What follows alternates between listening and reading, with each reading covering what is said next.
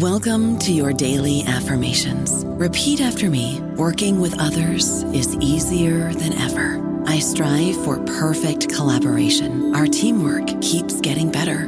Yeah, affirmations are great, but Monday.com can really get you the teamwork you desire. Work together easily and share files, updates, data, and just about anything you want all in one platform. Affirm yes to start, or tap the banner to go to Monday.com. Everybody in your crew identifies as either Big Mac Burger, McNuggets, or McCrispy Sandwich. But you're the Filet-O-Fish Sandwich all day. That crispy fish, that savory tartar sauce, that melty cheese, that pillowy bun. Yeah, you get it. Every time. And if you love the Filet-O-Fish, right now you can catch two of the classics you love for just $6. Limited time only. Price and participation may vary. Cannot be combined with any other offer. Single item at regular price. Ba-da-ba-ba-ba. Hello, everybody. This is Marshall Poe. I'm the editor of the New Books Network, and I'd like to tell you that we have a new and improved website. It has two new features that we think you'll love. One of them is a vastly improved search engine, so that when you type in keywords, you'll get a bunch of episodes really quick. The other is the ability to create a listener account. And in that listener account, you can save episodes for later listening. So you can create a kind of listening list. We think these features are neat, and we think you'll enjoy them. Please visit the site today. Welcome to the New Books Network.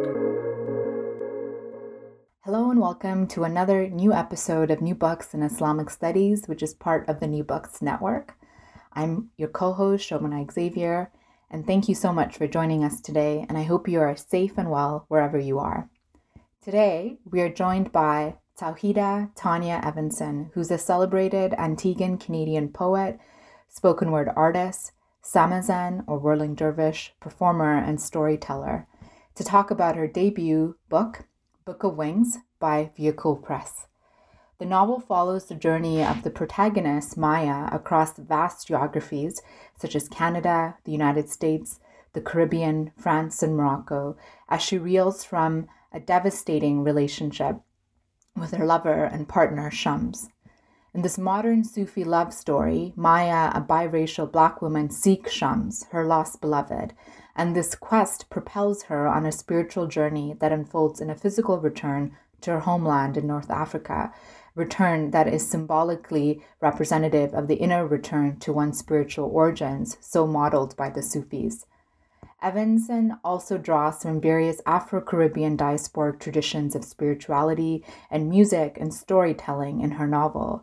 These intricate Sufi, Islamic, Afro-Caribbean diasporic traditions appear through personalities that Maya, the protagonist, encounters on her travels, namely figures such as Muhammad, Hassan, Hussein, Fatma, and Hajar, or saints, dervishes, ancestors, masters, and holy ones. The novel is textured with Sufi themes, symbols, and teachings, be they states of beauty and love or the summation to annihilate the ego. These appear not only in the storyline but also in the prose, such as the use of repetition, quintessential Sufi pedagogy. This exquisite and compelling novel would be a welcome text to incorporate into numerous courses that deal with a wide range of topics, such as the hero's quest and mystical journey, or topical courses such as on Sufism, Islam, gender, sexuality, or Afro-Caribbean diaspora, Canadian literature, and much more. In our conversation today, we spoke about the process that led to the writing of Evanson's first novel, her practice of the tradition of whirling or turning, some key Sufi texts that inspired her in the writing of this book, and some of the themes of Sufism and Afro-diasporic traditions that emerge in the novel, as well as ideas around gender and sexuality. So, without further ado, here is my conversation with Tawhida Tanya Evanson about her brand new book, Book of Wings. Hi, Tawhida. Thank you so much for joining us on the show to talk about your new novel, A Book of Wings. How are you doing? I'm very well, alhamdulillah. Thank you for inviting me. Oh, it's my pleasure. We have a tradition in the podcast to start off with learning a little bit about our guests. So I wonder if you could tell us a little bit about who you are, some of your past works, especially your poetry, and what led to writing this particular novel. I am an Antiguan Quebecois poet. author, novelist, and artist from Tiohtià:ke, Montreal and Quebec. I've published 6 artist books or chapbooks, and I've had 2 poetry collections published, Bothism in 2017 and Nouveau Griot in 2018. My first novel, Book of Wings, was published just this month, February 2021, with Vehicle Press. And I also I have consistently published work in literary journals and have been featured in anthologies as well.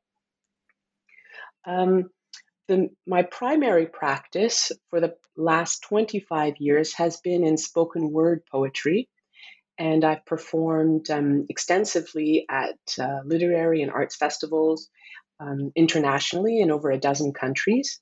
I've also released 4 studio albums of poetry and music, as well as 6 video poems. I've received some awards within the spoken word genre, and I also am the program director of the Banff Centre Spoken Word Residency. Let's see, I'm also on the board of directors for the Quebec Writers Federation, and I also produce inter-arts events. And I also often tell folks that I moonlight as a whirling dervish, which is a subtle way of mentioning that Sufi practice permeates the work that I do.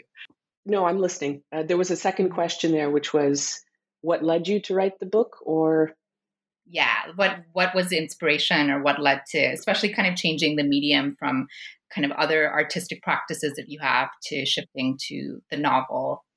Well, the book is based on lived experiences, experiences from about 20 years ago in 2002, and the book is a sort of mythologization of those experiences.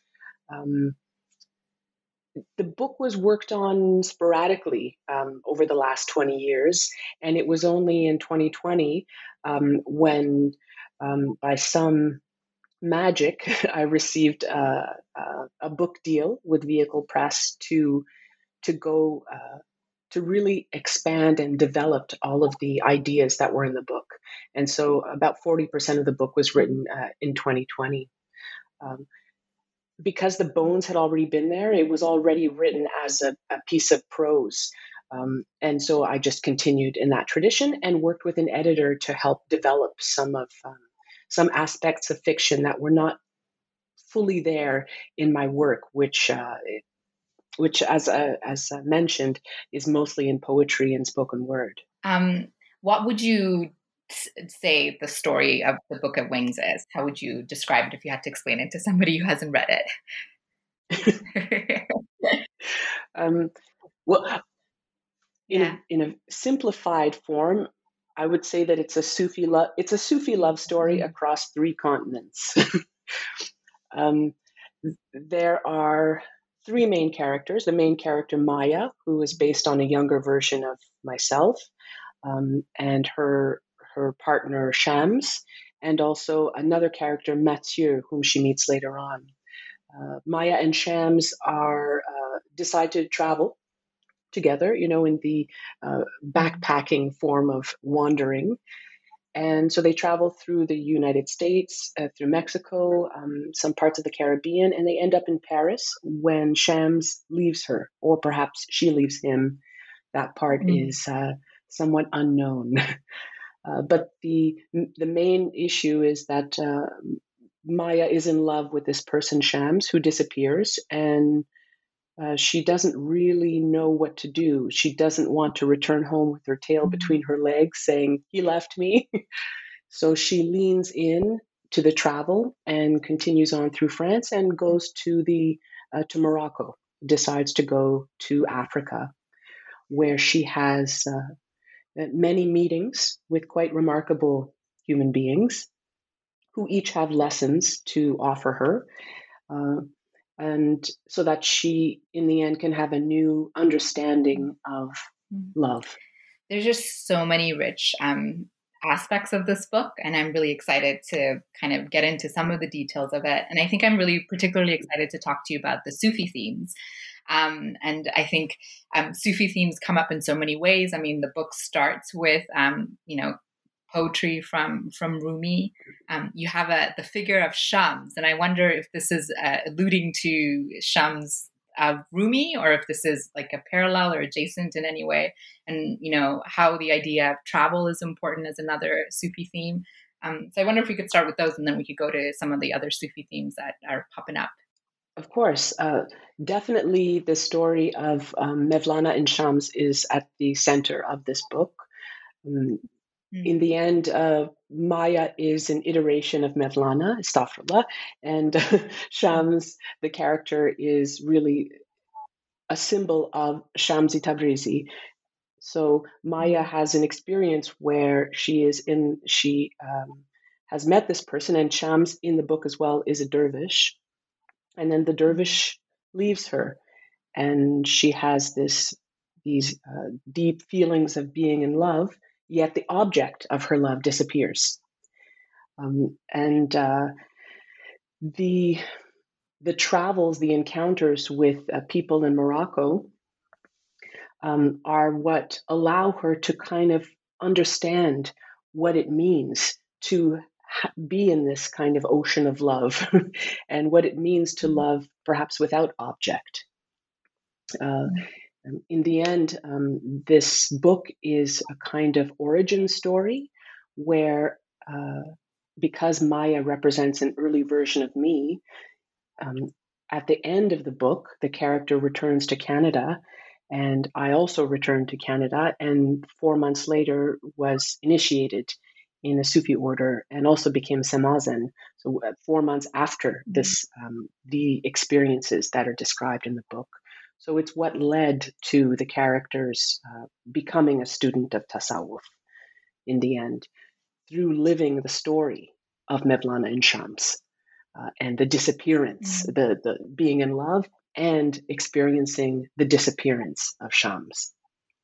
And the other aspect that you mentioned also, the journey, which is it's a Hajj. Perhaps the character doesn't realize that they are going on a pilgrimage or a Hajj, but this is what is happening. And that's definitely a big aspect of the story, almost the hero's journey, which is a very old kind of concept in literature of the hero who sets out on a journey and meets people who allow that character to become transformed, hopefully to become a more beautiful human being through some events that polish. So those are the two main, I would say. There's also another one, though, which is meetings with the Al-Bayt. It's interesting because there's an Arabic way of saying it and a Turkish way of saying it. And because my murshid is, my teacher is Turkish, I often think in Turkish terms. I would say the Ahli Bayt.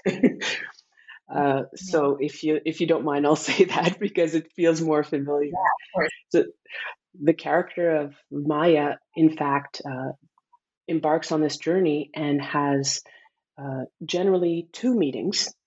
Everyone is met twice. She meets the family of Prophet Muhammad. She meets Ali twice. She meets Muhammad actually many times. She meets Hassan. She meets Hussein. She's told that she is akin to Fatima, and she's told the story of Fatima. So that's another aspect of the book too that is very important, is meetings with the Ahl Bayt. And I wonder if we could talk about kind of what I was really drawn in by was the subtlety, but also the repetitive aspect of some of, as you're saying, the encounters twice, but also kind of repetition that happens. And how much of this is something that you're drawing from Sufi practices, especially kind of like really the deep subtlety of it. I think in the chapter on Shams the bird, where I think you go with Shams in Vancouver to this Quaker house and you have the first encounter of a Sufi ritual. There's just something very subtle about it. It's not kind of, it's almost like you could miss it because you kind of mentioned in passing going along. And so much of the book kind of represents that experience of subtlety and the experience of repetition And I wonder if these are things that you're also drawing from kind of a Sufi practice, a Sufi tradition. Does that make sense? It absolutely does. And there's a quality of prediction and this notion that the future is at the periphery of your vision. So if something happens and you miss it, well, it's probably going to happen again. But if you miss it the first time, you'll miss it the second time. So that's why everything happens twice in the book. In fact, it's for the benefit of the main character, Maya, so that if she misses it the first time, perhaps she might catch it the second time. Right. And that one example of that is through the names. Meeting Muhammad more than once, meeting Ali, meeting Hassan, meeting Hussein. This kind of notion is meeting them more than once is perhaps there is meaning not only in the meetings but in the names and what these meetings represent. So that's definitely one notion. I'm not sure if this is specifically from a tasawwuf tradition, outside of perhaps just how dreams can be predictions as well, which is why dreams are also important in the book. But it's also just a notion, in fact, that I heard from a beat writer, William Burroughs, who was quoting, I think, Joseph Conrad, and this notion of the future being on the periphery of our vision. And so that notion is what is also expanded in the book, this idea of reliving things, not reliving things, but encountering things twice so that you must pay attention. There's no way to look away. Yeah. And even the titles of the sections or the chapters, there are themes in there where, they're subtitled like cooked or seclusion, work of destruction. So as I was reading it, I almost was wondering if these are itself stages or states that one would experience in kind of the journey of the Sufi or the initiatory practice, right? If this was the inspiration for kind of the way that the book is structured itself and kind of the titles of it. It is, absolutely. Also, what I was trying to do was was keep everything almost as an open secret, so that aspects of tasawwuf or Sufism would be revealed, but not the aspects that in fact one must experience. Like in any practice, in any spiritual practice, it's about the experience of it, right? We could talk about zikr, but there's no point. One must do it. So that once one begins to do that practice, eventually, we hope, inshallah, it does you. And we could say the same of perhaps a yoga practice, right? You do it until it starts to do you. And then you're never outside of it.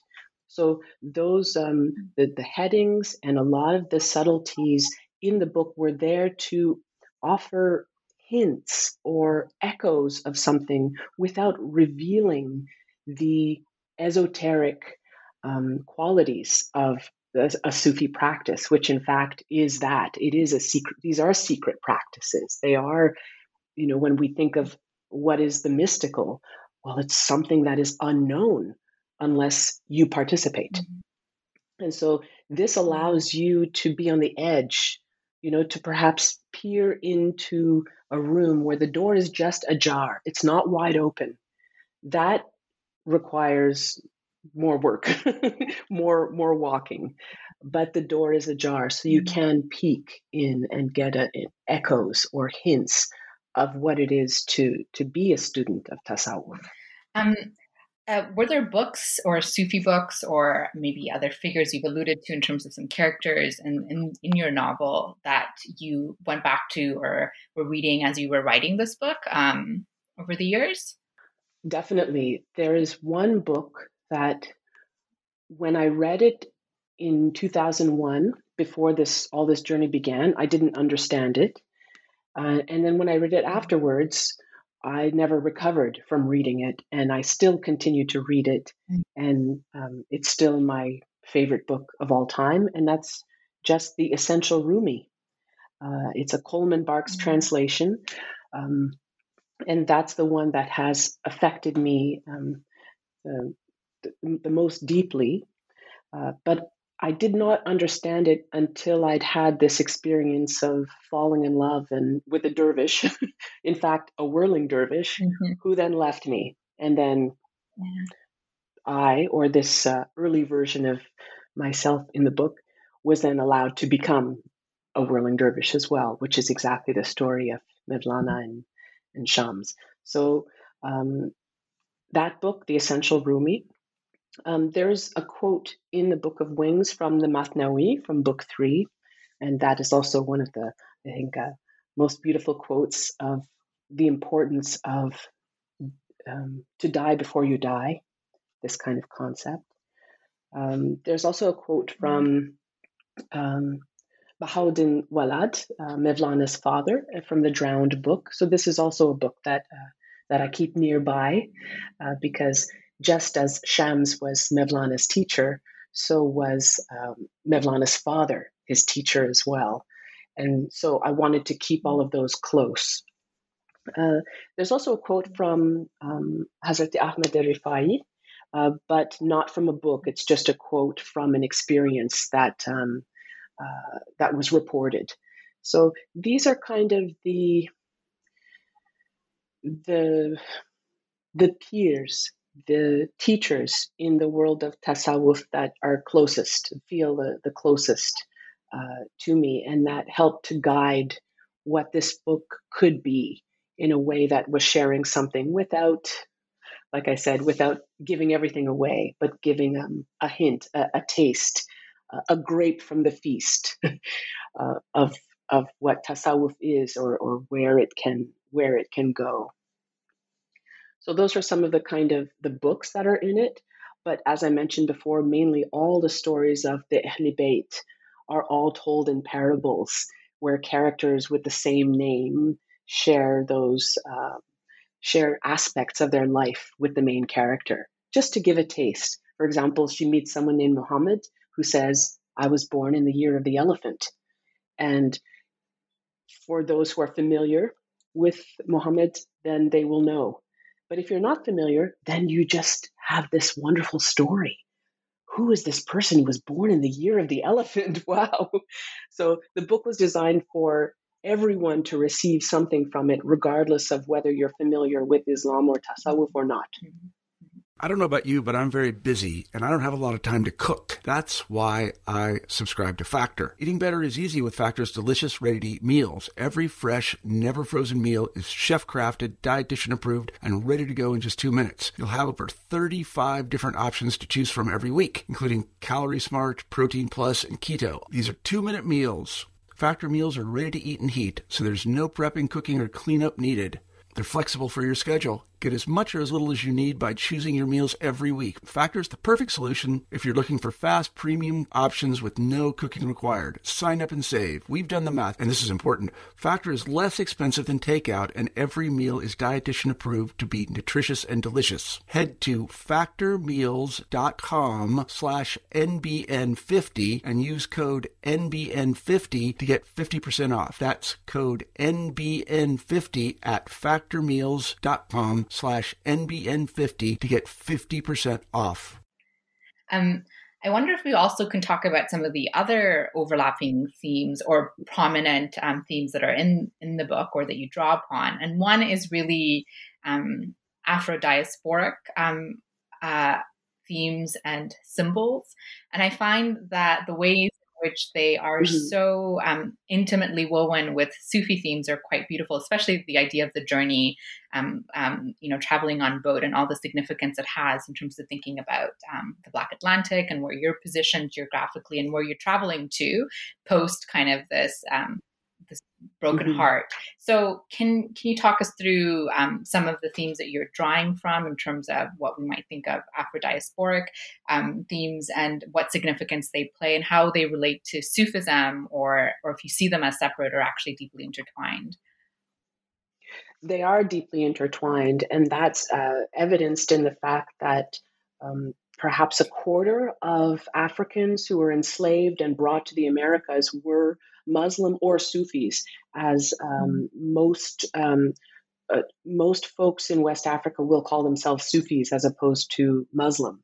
And so because my ancestry, which is also the ancestry of the character in the book, is Antiguan in the Caribbean, there is no evidence in Antigua of Islam or Sufism, but when I was reading some history about Antigua, there's a wonderful book that I picked up at a bookstore in Antigua, and it's called Africans to Antiguans: The Slavery Experience, and it's kind of an index of what that transformation entailed. How did Africans become Antiguans? And one line stayed with me, and it's that in the 1740s, there's a quote here, I'm quoting from the book: "To lighten their work, slaves improvised merry work songs. One was a chorus called La Allah La La." And when I saw that, I said, oh, that's what it is. That's the connection.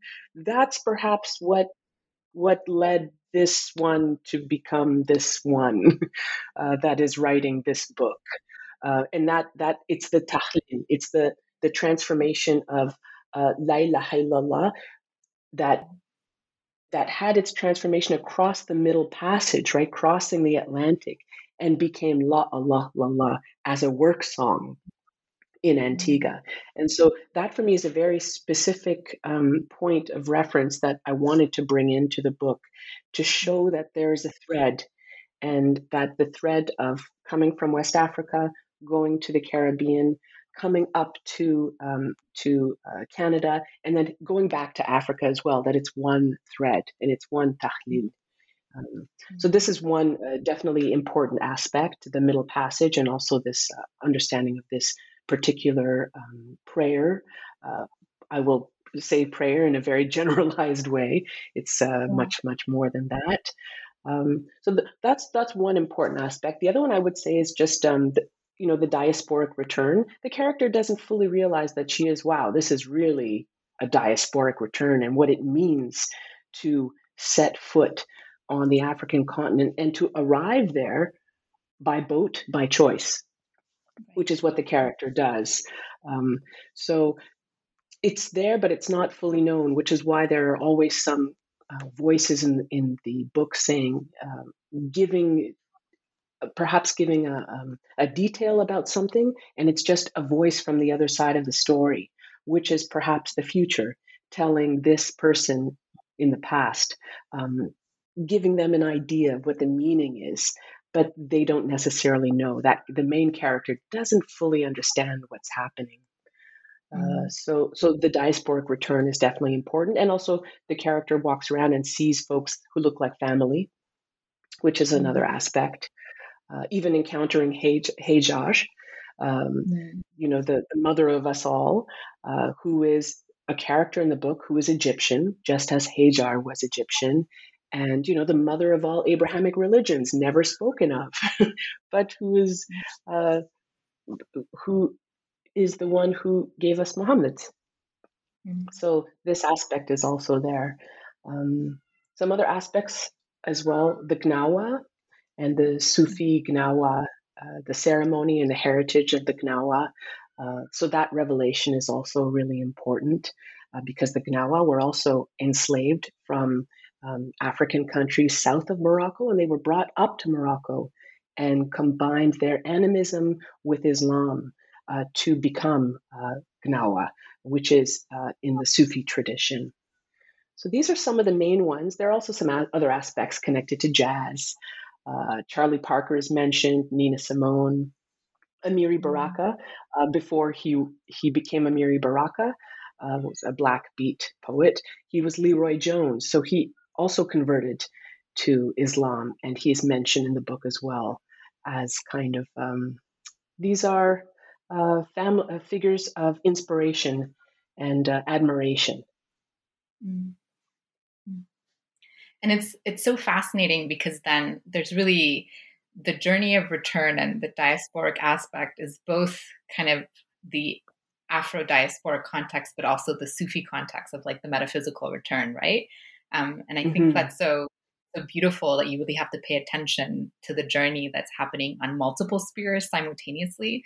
And I think that that's so it's such a reality that's evoked in a lot of Sufi traditions that I've at least explored, and to see it in the novel in this way, I thought it was really fascinating. Yeah. I'm so glad that was transmitted. Again, because it's for it's not for a specific audience. It's for the human being. In the end, every book is about the human being and the human condition, and so it has to. If it can't speak to the human being, then I need to work harder.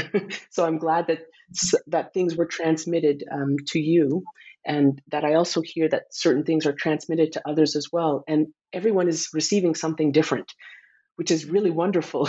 It says that there's some richness, there's some wealth that can affect everyone, hopefully in a positive way, and be of service.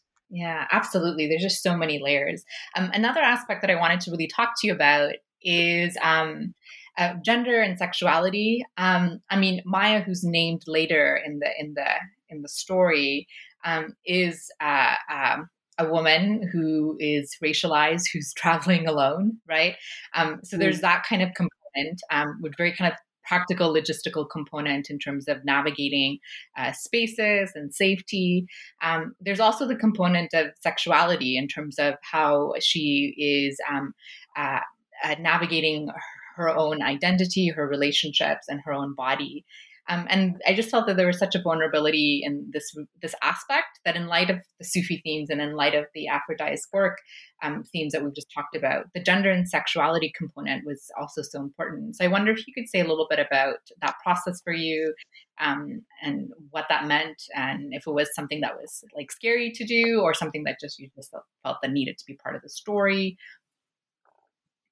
Well, because the book is based on lived experiences and kind of a mythologization of those experiences in order to see the lesson that they had to offer, many of the experiences did occur.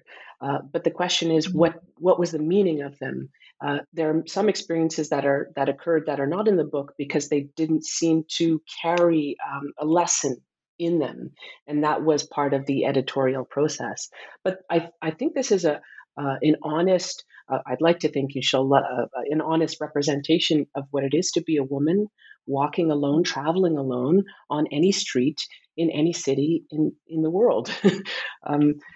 But when you bring in a racialized element, there's a change. So this is a woman who is, a biracial Black woman, but she's in a place where everyone pretty much has the same skin tone as her. And so there's this immediate feeling of family. And a lot of the people there did treat the character as family. Not all of them. And I think it was important to show tender experiences as well as abusive experiences, because that is the truth. This is what happens. But each one has a lesson in it. And that point, that is more important than anything, is what the main character learns from these, from either tender or abusive experiences as a racialized woman traveling, meeting mostly men who, at the time, perhaps things have changed in Morocco, but in 2002, this was the situation on the streets. You saw mostly men. Women were quite hidden. So it was very rare to have in-depth interactions with them. The interactions were mostly with men. And so that was the feeling was, is this a brother? Is this an uncle? Is this a grandfather? Is this a potential lover? So it's about navigating which one is which and letting them hopefully reveal themselves to the main character, as opposed to the main character saying, you are this and you are that. It's, well, what is this person?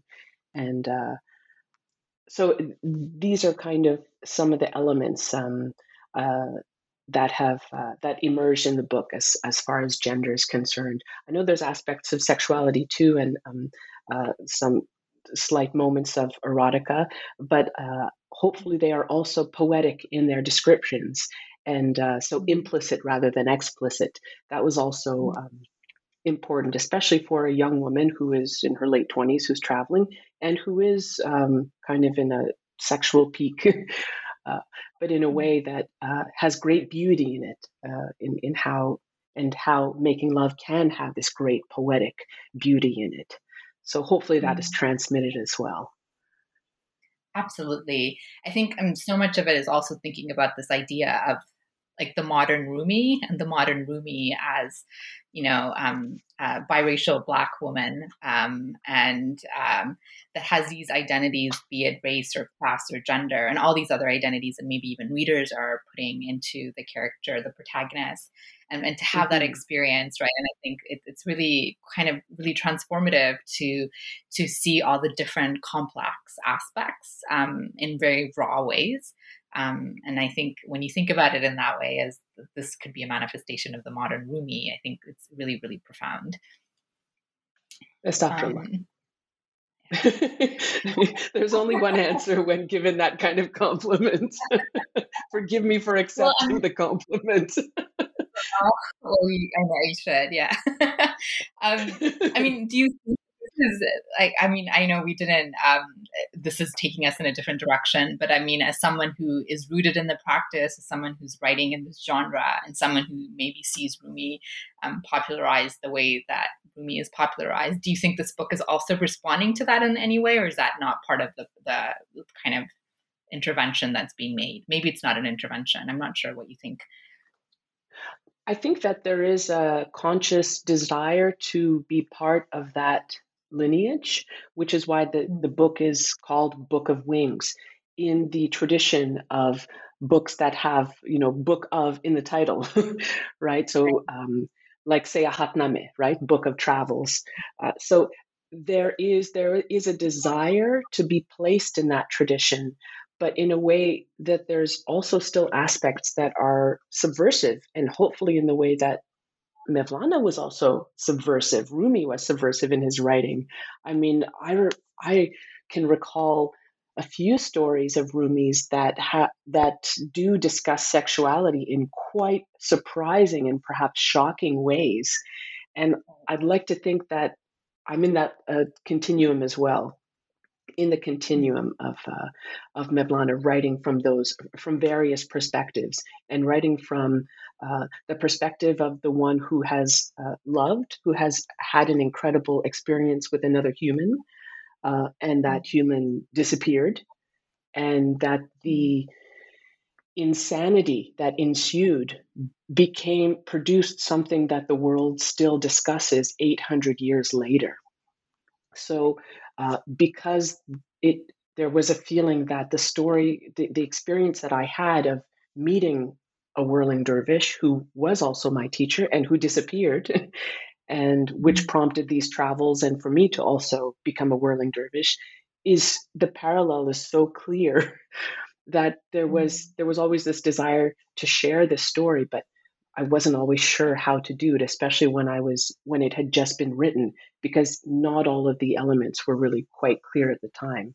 But I would definitely like to think that I'm in that tradition, or my ego would love to be connected to that tradition of that type of writing, or for example, like there's a book called Awakened Dreams by Ahmed Hilmi. And this is a book that recounts a similar story as well, of someone who is traveling and having encounters in the dream world with all sorts of people who offer lessons. And so that was also kind of on the periphery of my mind, is that book, Awakened Dreams, or Isabel Eberhardt's The Oblivion Seekers. Have you heard of this book by Isabel Eberhardt? I haven't. I should write it down. No, I haven't. I've heard of Awakened Dreams. There's not many, because there's, first of all, not necessarily many folks who could be defined as a student of tasawwuf or dervish who are writing fiction, or writing perhaps a travel log or memoir. But Isabel Eberhardt was European and traveled also, and was also initiated in a Sufi order, and traveled alone at the turn of the century, the 20th century, across Morocco. So there's definitely some parallels there, except that she was a white woman traveling, but she was still traveling as a dervish, and dervish is dervish anywhere in the world. And so once the character of Maya in my book is not a dervish yet, there's only some very fresh understandings or fresh desire to move in that direction. But Isabel Eberhardt was already a dervish, traveling alone in Morocco, often by horse, and things like that. So that's definitely another writer. But there are not many in this who are writing kind of in this tradition from this perspective. So it's exciting. It's very exciting. Absolutely. Yeah.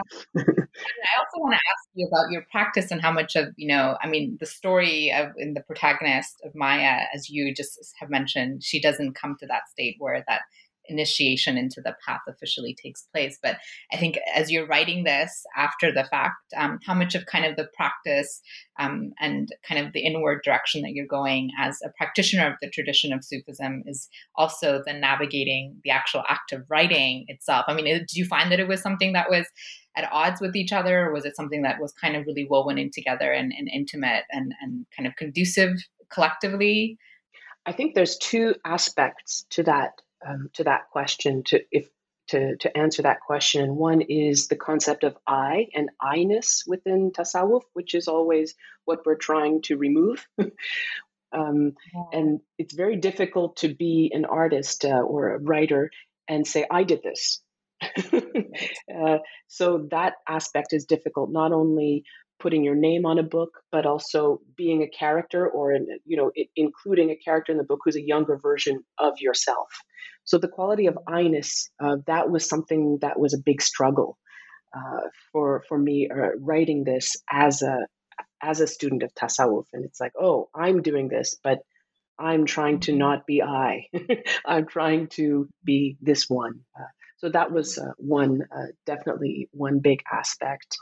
And I don't remember the other one that I wanted to mention. Perhaps this is the most important one, is I-ness, how to deal with that when you put your name on something. And perhaps that's why I changed my name. Or not changed it, but allowed it to be itself. So a name was given many years ago. And when you're given a name in the Sufi tradition, it's a name that both describes you and a name that hopefully you can aspire to become. And it's not a name that I ever shared with anyone, but people in the Sufi and the Tasawwuf communities always called me by that name. And it's something that is very precious to me. And in the end, I thought, okay, well, it's been almost 20 years. Perhaps now we can share it with the world. And so, having an arts practice for 25 years as Tanya Evanson, now the arts practice has fully incorporated aspects of tasawwuf, and in particular the name Tawhida. And now the name becomes Tawhida Tanya Evanson. So most folks still don't know what to call me. So that's fine. Yeah. It's good for the ego. You don't know what to call me. Call me you. Right. Yeah. Yeah. I don't exist. Right. Mm-hmm. Right. Yeah. Yeah. It's interesting because we've been talking about so many esoteric aspects of the book. I'm almost going to shift direction and think about the literary landscape that you're writing in. I mean, as a practitioner, a literary artist, a spoken word poet who, is in the Canadian context, do you see this work as, adding to the landscape of Canadian Black Muslim literary traditions or, literary traditions broadly? I will have to say, I don't think I've ever seen a book like this, published in the Canadian context, by a Canadian author, speaking to themes of Sufism. So, in such a profound way. So I wonder if, you thought about that as an impact of this book as well. Perhaps the desire was to share the story as something haq, as something true, without necessarily deciding where it should go, how it should be received, who should be receiving it, and how. It was more about letting it be itself And if something is created, something artistic is created that is strong like a table, then it will have its own platform.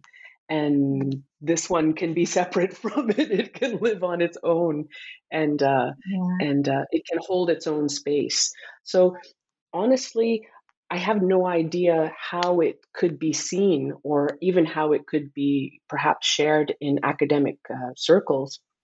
I'd like to think that I'm a poet, and it's taken maybe 15 years. It took 15 years to even begin saying that out loud, which is very true for many poets.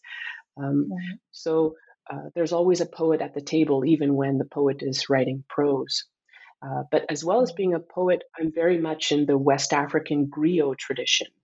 And so the griot is this wonderful, it's a French word, in fact, but it signifies the keepers of oral history, the musicians, the storyteller.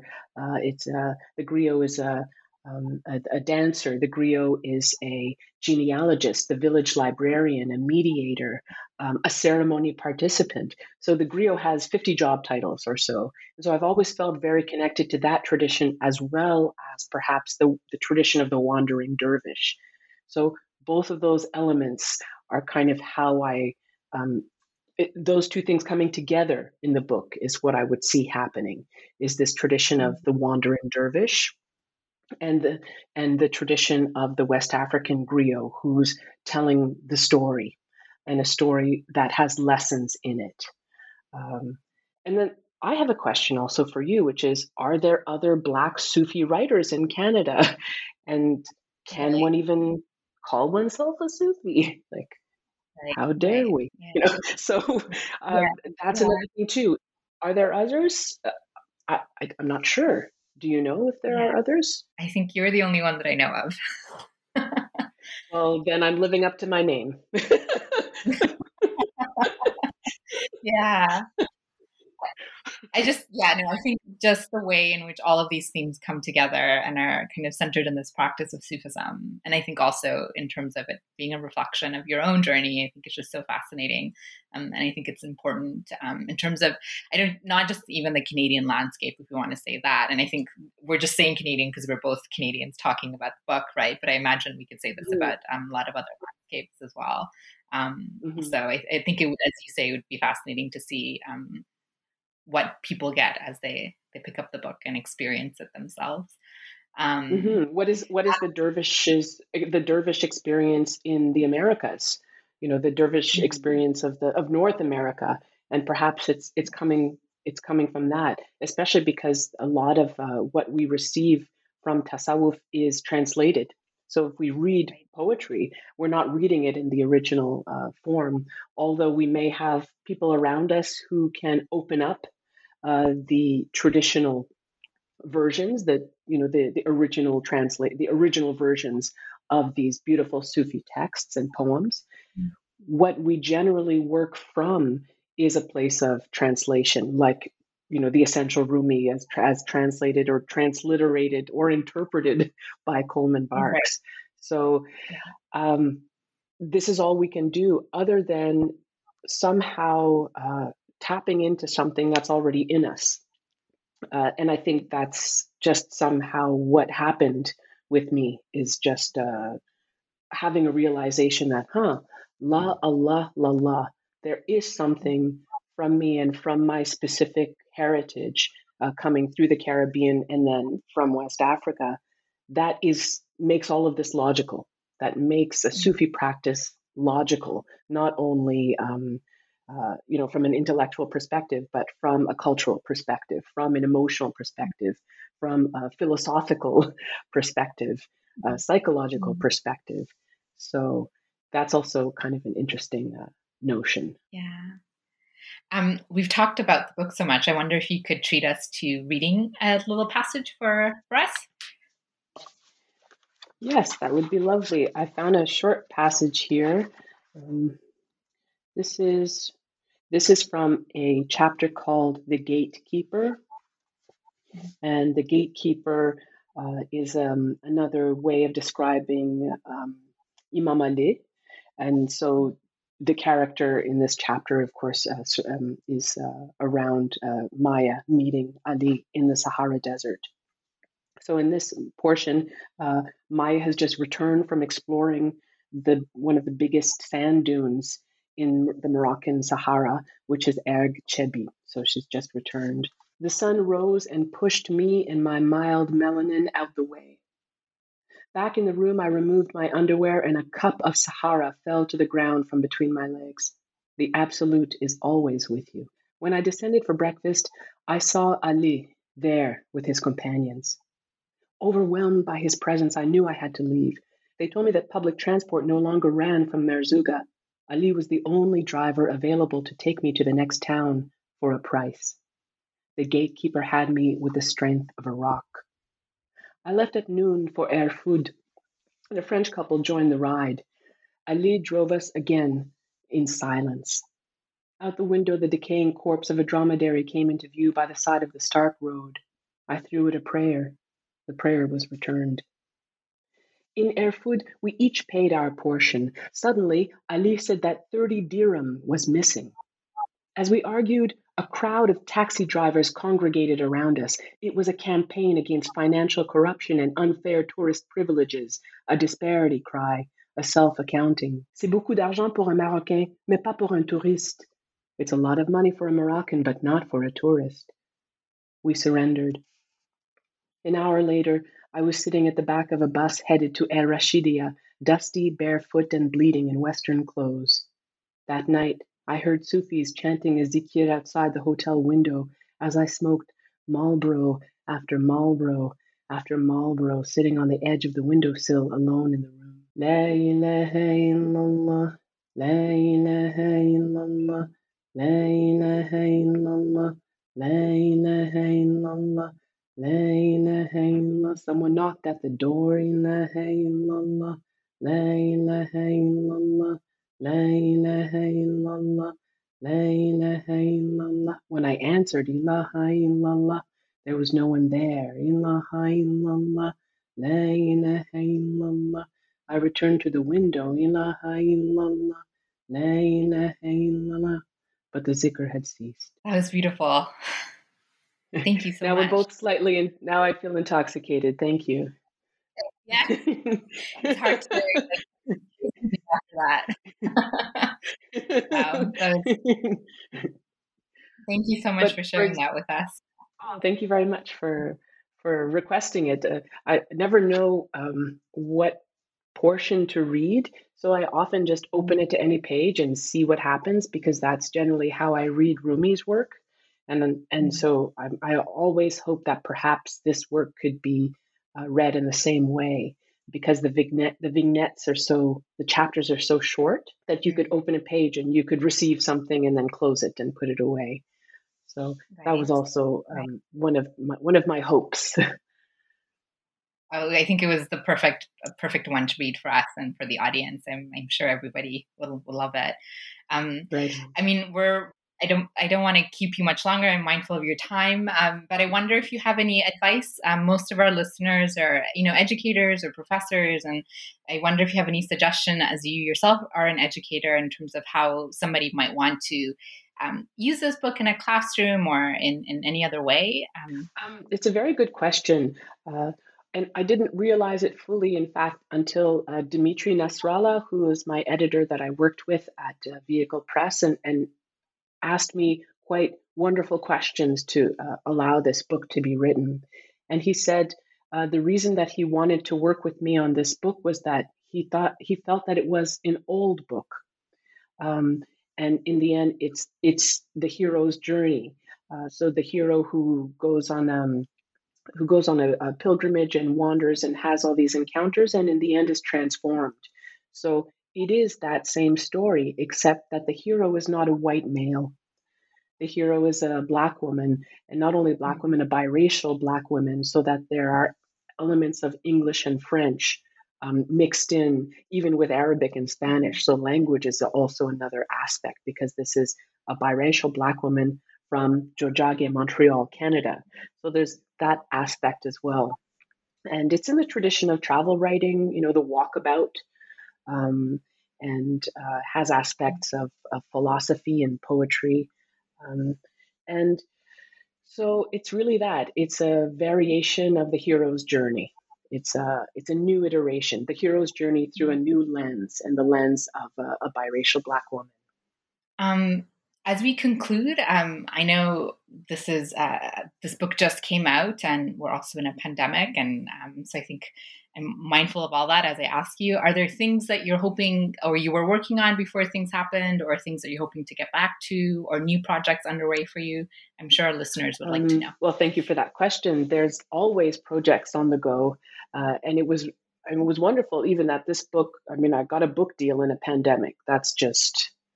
I think that's pretty fierce. I don't know how it happened, but alhamdulillah, give thanks for that. So as I got this book deal in April 2020, I also received a grant from the Canada Council for the Arts to start a project at the same time. So I postponed it. And it's a spoken word project. And I got a grant, in fact, to live for a year. So, as all my performance events dried up, somehow I had money in the bank to not only work on the Book of Wings, but once Book of Wings was finished, then I started working on the spoken word project, and it will be it's about the Anthropocene, or the human impact on climate that we are currently living in right now. And it's looking at the Anthropocene from different levels of life, from the molecular to the planetary, and how each level looks at what is happening to this beloved planet, of which we only have one. So I'm hoping to make a concert film with music that's done here in Tiohtià:ke, in Montreal, with local musicians and local filmmakers, and create kind of a live concert, possibly with no audience. And so to create a film that would incorporate spoken word, music in a jazz tradition, and also in an Eastern tradition, because I often bring both into that work, as well as video mapping, audio tracking, things like that. So to bring in some digital aspects to a live performance that would end up being like a concert film. So that's the main project I'm working on now.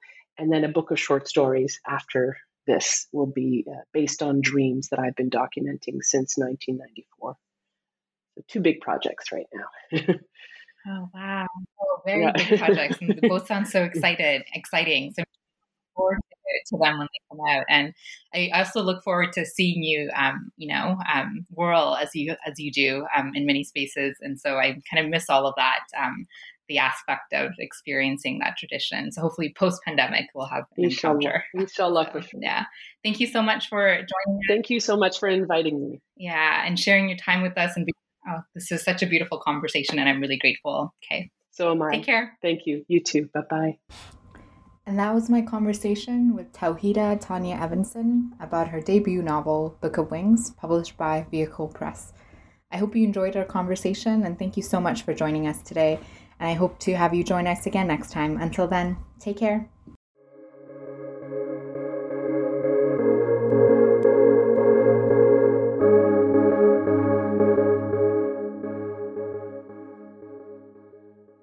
Lucky Land Casino, asking people, what's the weirdest place you've gotten lucky? Lucky? In line at the deli, I guess? Aha, in my dentist's office.